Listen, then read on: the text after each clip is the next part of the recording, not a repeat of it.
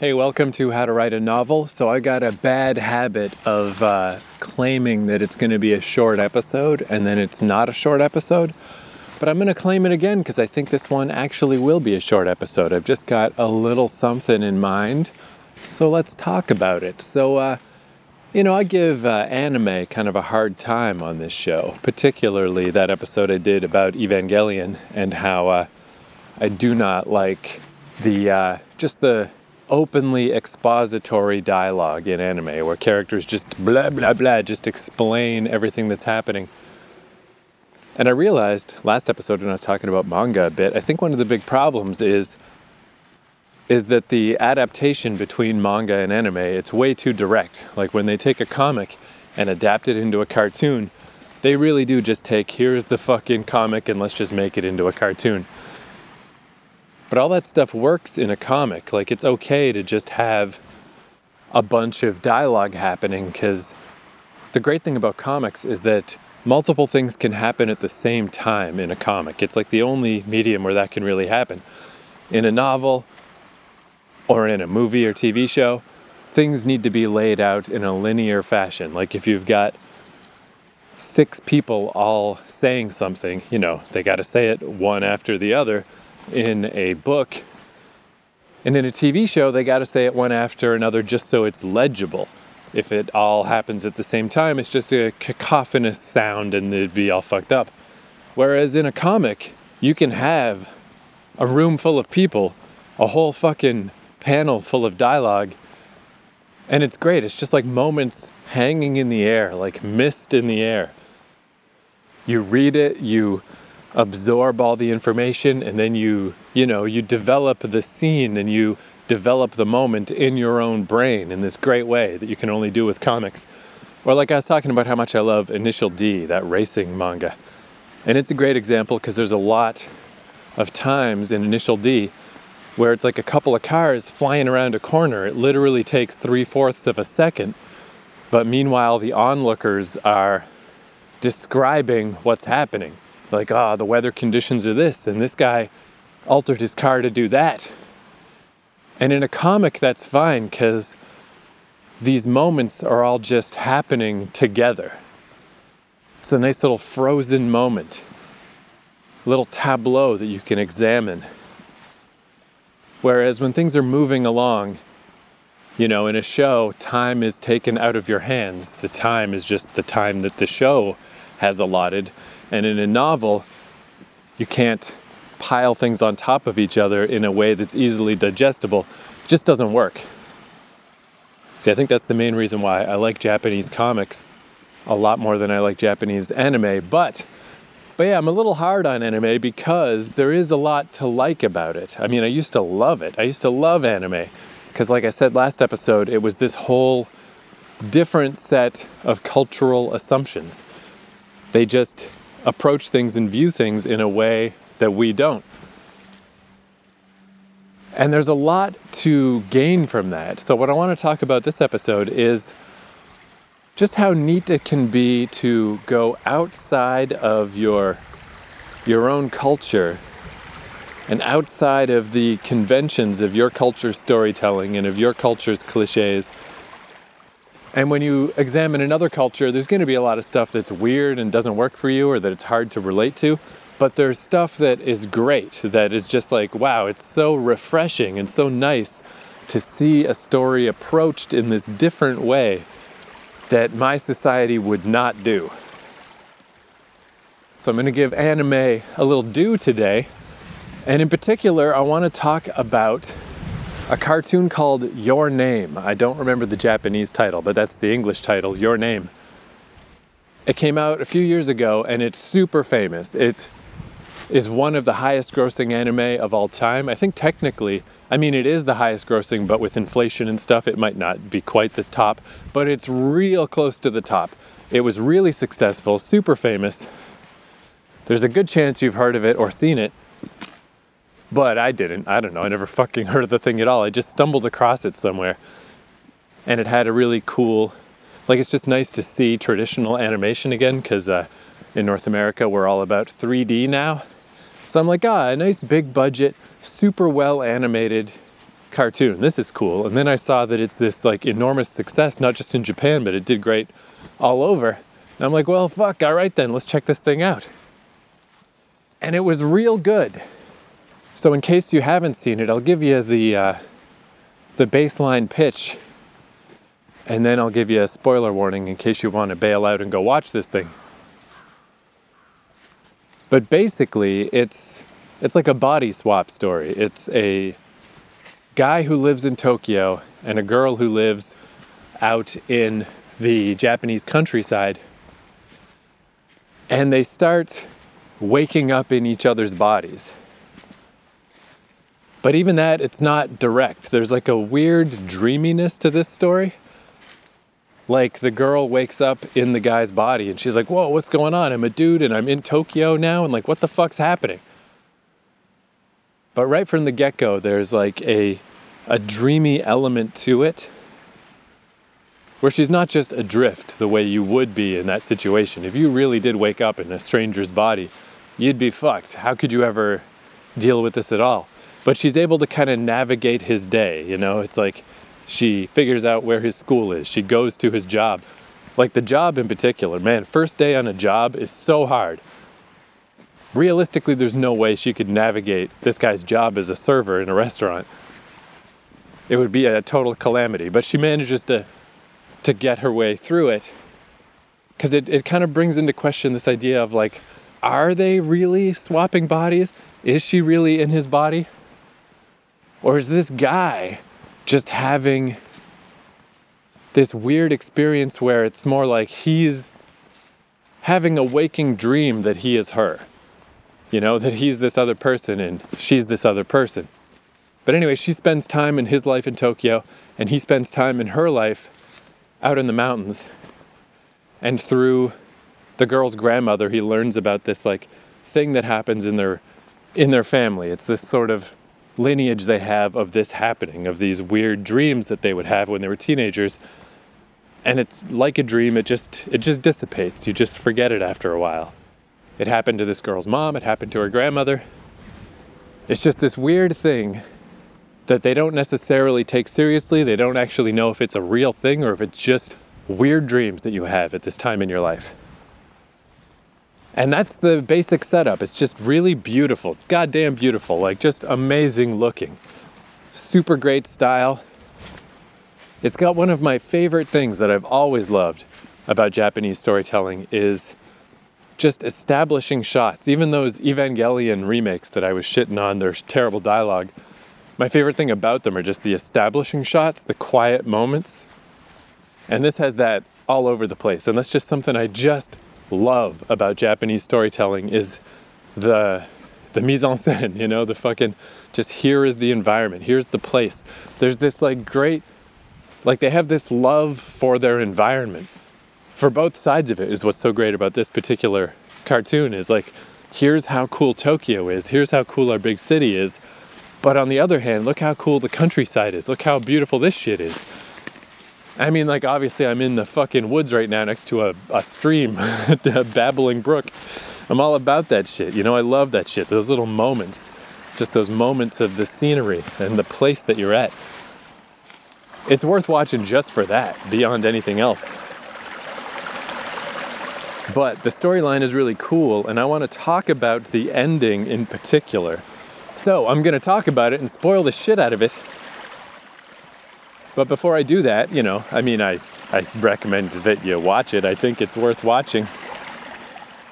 Although I wouldn't blame anybody for not watching and just listening through this podcast, because I tend to do that. I don't tend to, you know, people are like, oh, go watch the thing. I usually don't. Like, whatever, I don't have time for this. Just tell me what you have to tell me, and I listen to the spoiler, because I just, whatever, I don't give a shit. So if you're also that type of person, that's cool, feel free. But even if you're just, you know, forget my recommendation, if you're even just curious like, oh, that's interesting, what's the state of big budget cartoons? What's the cartoon that broke the box office records? What's going on in that sphere? And what's going on in the world of big budget animation that's not computer CG shit? Because that like doesn't exist for us anymore. If you're interested in any of those things, now's the time. Go track it down. The anime, it's like 2016. It's called Your Name. Like I said, it's super famous. It shouldn't be that hard to find. But I really recommend watching it subtitled, not dubbed, because that's another thing that's been a big debate ever since I started watching anime in the 90s. I mean, we got a lot of fan subtitled stuff back in the day. And there was just this idea that like, oh, the subtitle version is always better than the dub. And you could argue that's just kind of I'm so fancy with my anime, I like subtitles, like some elitist bullshit. But all these years later, I still think it's true, because again, it's just cultural differences, it's just, there is no way to take Japanese dialogue and Japanese delivery of these sentences and Japanese character types and Japanese storytelling tropes. There's just no way to do it in English. It just sounds awkward. It sounds stiff. It sounds weird. It's never going to sound right. So I highly recommend the subtitled version. But okay, here's where we're going to take a quick little break. I'm going to play a 1-minute song. So you have 1 minute to think about this. Do you really want me to spoil this movie for you? You got a minute to just bail out and give up on this podcast and come back after you've watched this cartoon. And if you sit through the whole minute song and you're still here and you really don't give a fuck about this cartoon being spoiled, then we'll proceed from there.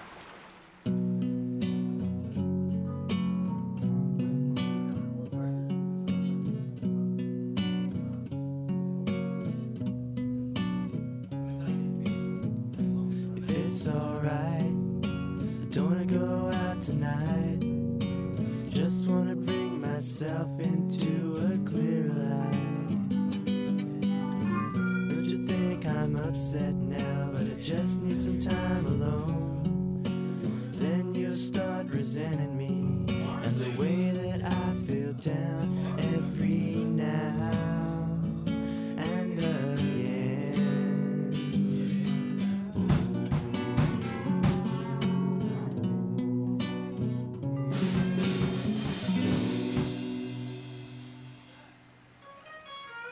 That was a nice little ditty, right? That's Every Now and Again by the Australian band Godstar. What a fine little tune. All right, so what I want to talk about with Your Name is specifically the ending, because I think it's very, very end. It's very last scene. It's this super cool scene that I can't even imagine it happening in a North American story. It could only happen in Japan, particularly for a big budget project. It's super crazy. So as this story progresses and the two characters keep swapping bodies, and then at one point, the connection breaks. They can't communicate anymore. They've been leaving messages for each other on each other's phones, and suddenly there's nothing there. And the guy tries calling the girl and there's no answer, and he's like, what's going on? So he goes on this pilgrimage to track down her town, and he eventually figures out where it is. He draws a sketch of it and he's showing it to people. He's like, I've been to this town, I know it, but I don't know what it's called and I don't know how to get there.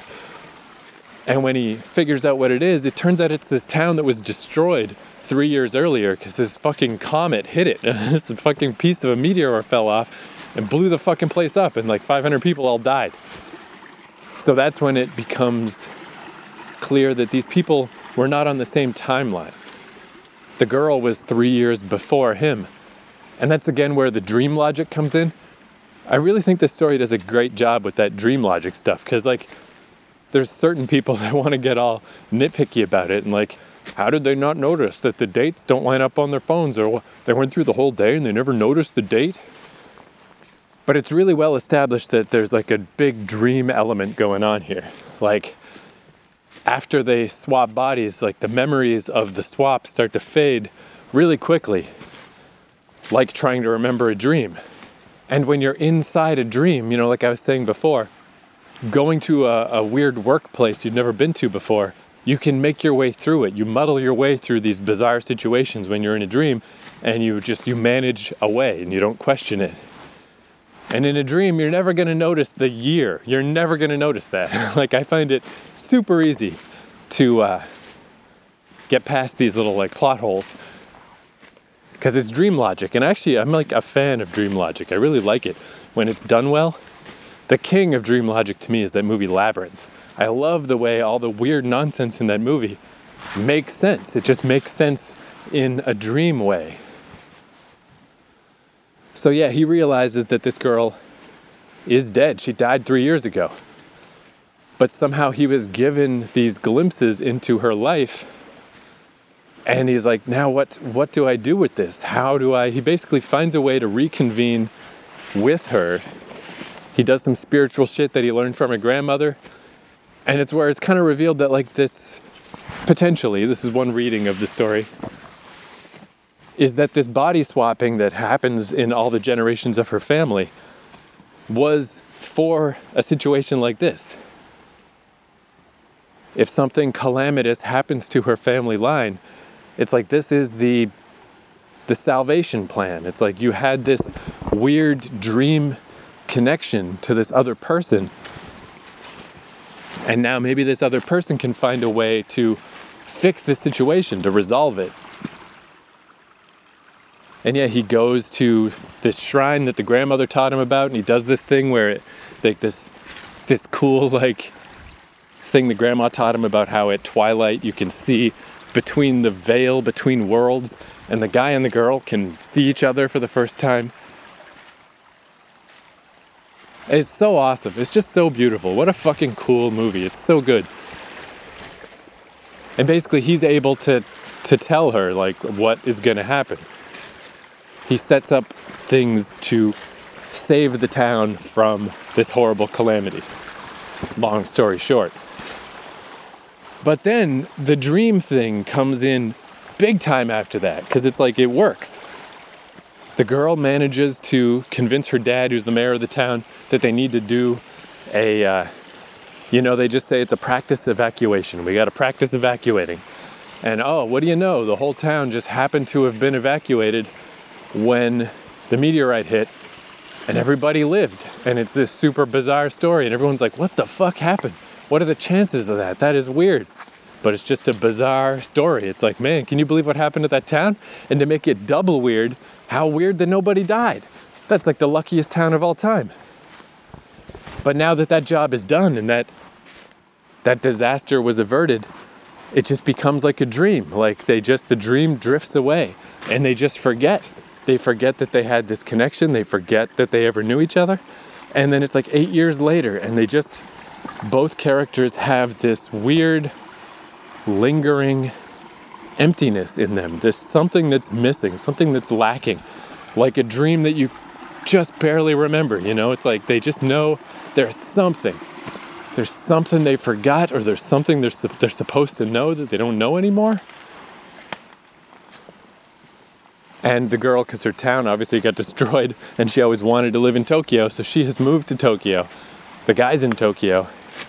And right at the end of the story, at the end of the movie, they're both on separate subway cars, and just through the window, they see each other.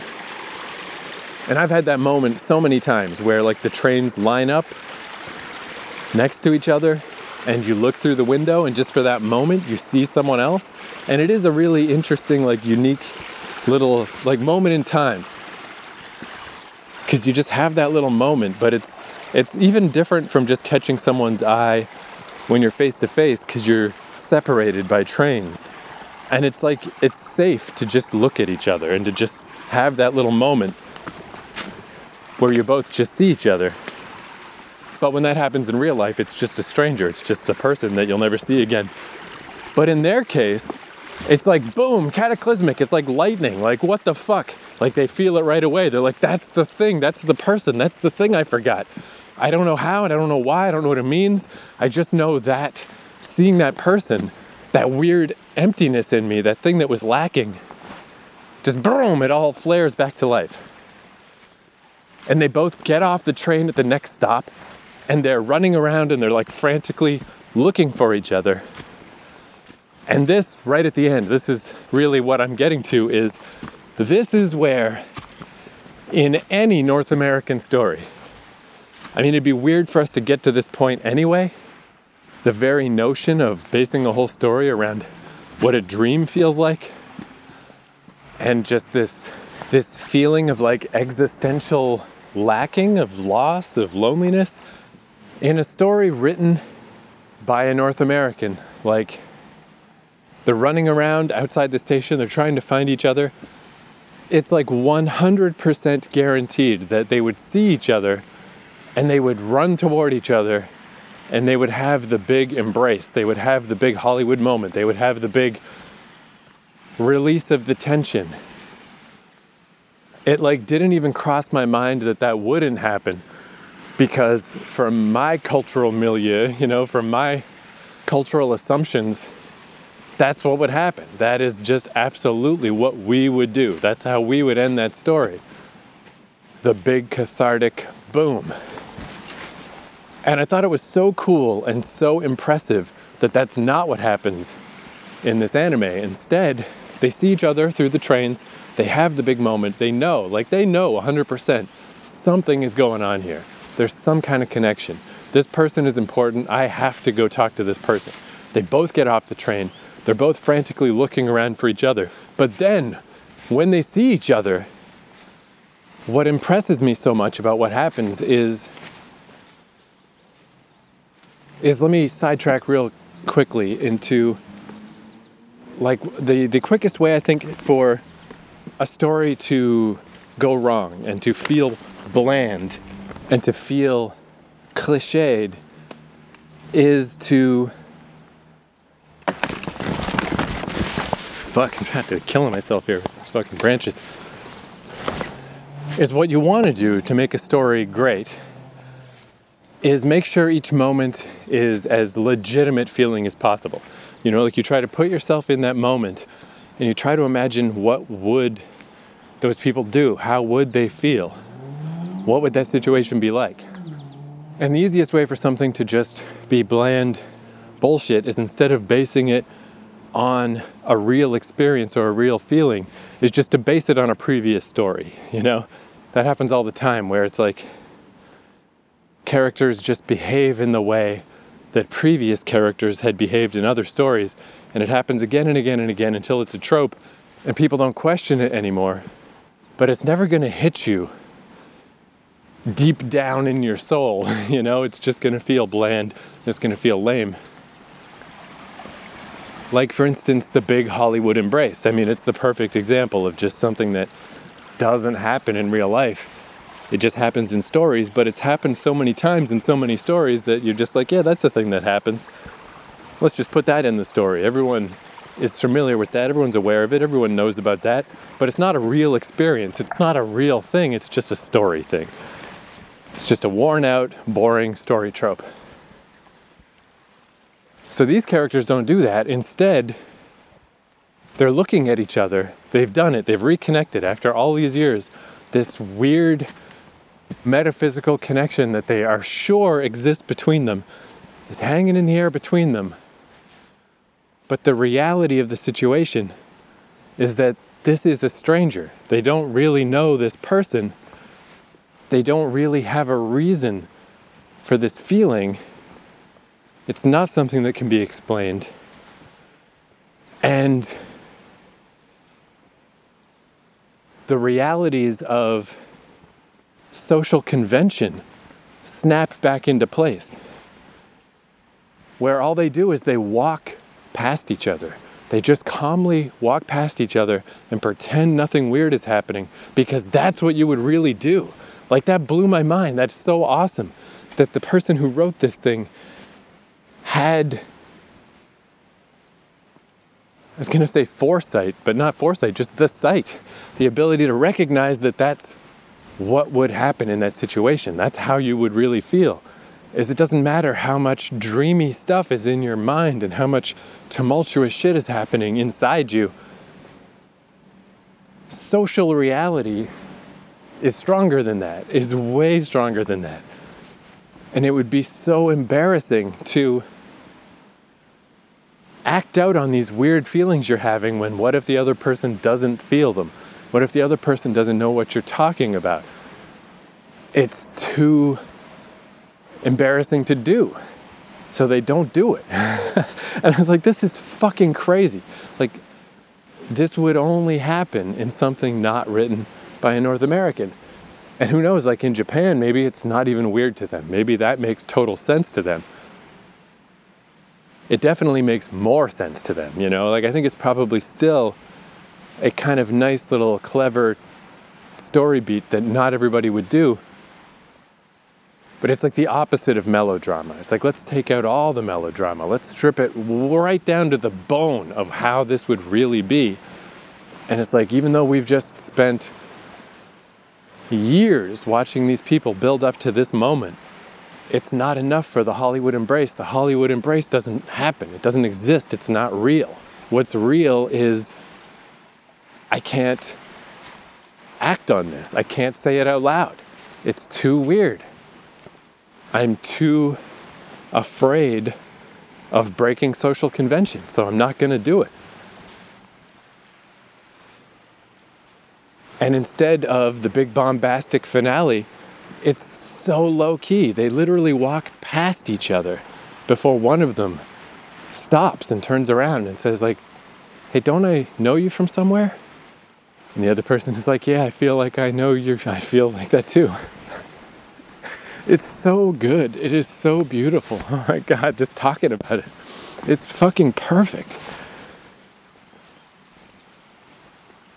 And then the last line of the movie is them both asking at the same time, what's your name? Because all they have is these dream memories, these long ago memories of like being in a dream of each other's lives. It's fucking awesome. It's so fucking good. And I love that so much because like that's what I like. I like, even though my stupid book is called Explode and it's about blowing up a space station, it takes a long time to get to that point. But it's really about just little moments, just little tiny moments in life.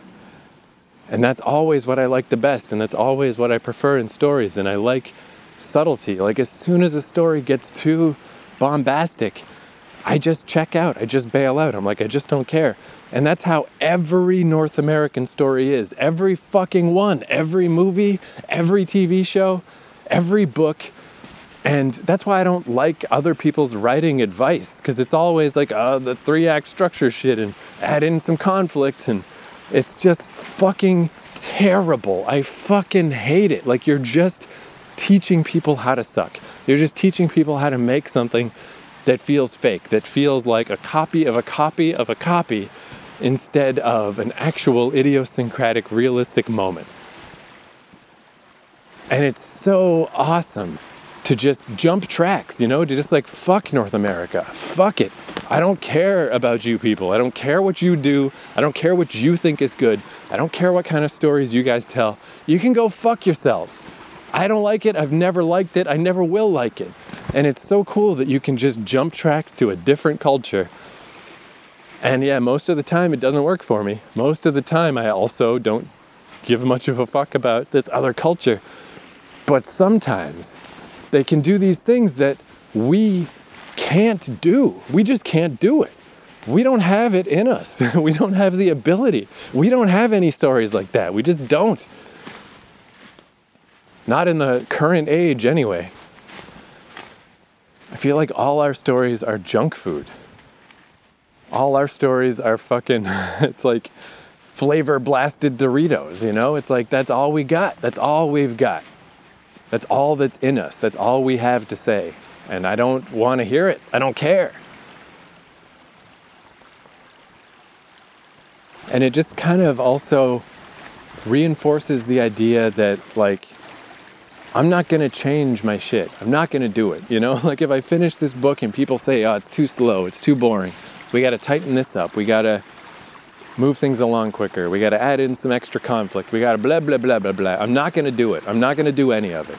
I would rather never put the thing out ever, because there's people in the world and places in the world and cultures in the world that want something else.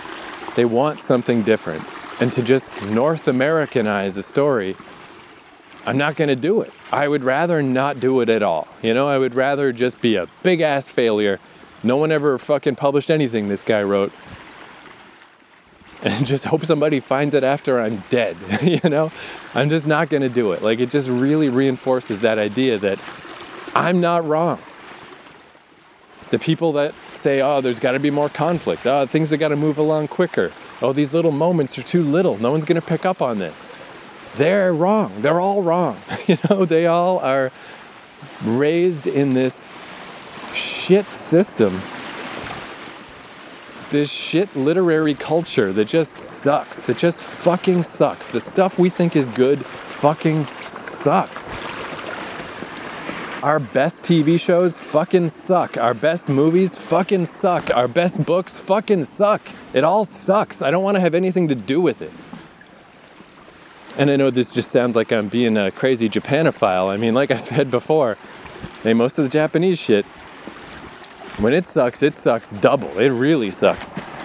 But there's something else there. Like, I don't know, I guess the message to myself is just to keep looking, you know? It's like, Japan is the easiest access I have to a different culture, because I grew up with video games and toys and cartoons that are all from Japan.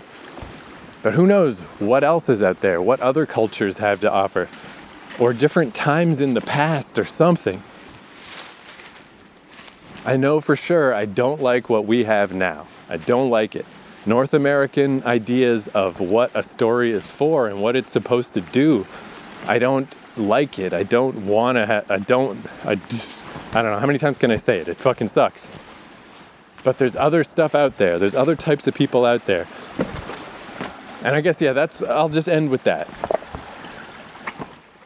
If you feel like you have an idea of what a story should be and how it should be told and the tone it should have and the feeling it should have, and nobody else agrees, not anyone agrees, you're still right. Fuck them. Fuck all of them. Do not capitulate to that shit. Do your thing. And if nobody likes it, then so be it. Maybe somebody 100 years from now will like it. It's more important to do your thing. Because if you just do what everyone else is doing, man, let someone else do that. You know, they got it covered. All right, I'm going to play a song because I started making a music video. Sometimes just as like a little editing exercise, I like to make music videos. So because there's all these beautiful shots in this movie of just the beautiful countryside, I started just clipping them out, like just all the cool little interstitial shots from that movie. And I'm going to make a little music video out of them. And I'm going to set it to this song. It's called Sugar Hiccup. It's a song from the 80s by the Cocteau Twins, but this is a cover by the band Courage My Love. And that's the song I'm going to use for the video. And it's a real nice little ditty. Once again, I said it was going to be short. It wasn't. It wasn't short. Thanks for listening. I'll talk to you next time.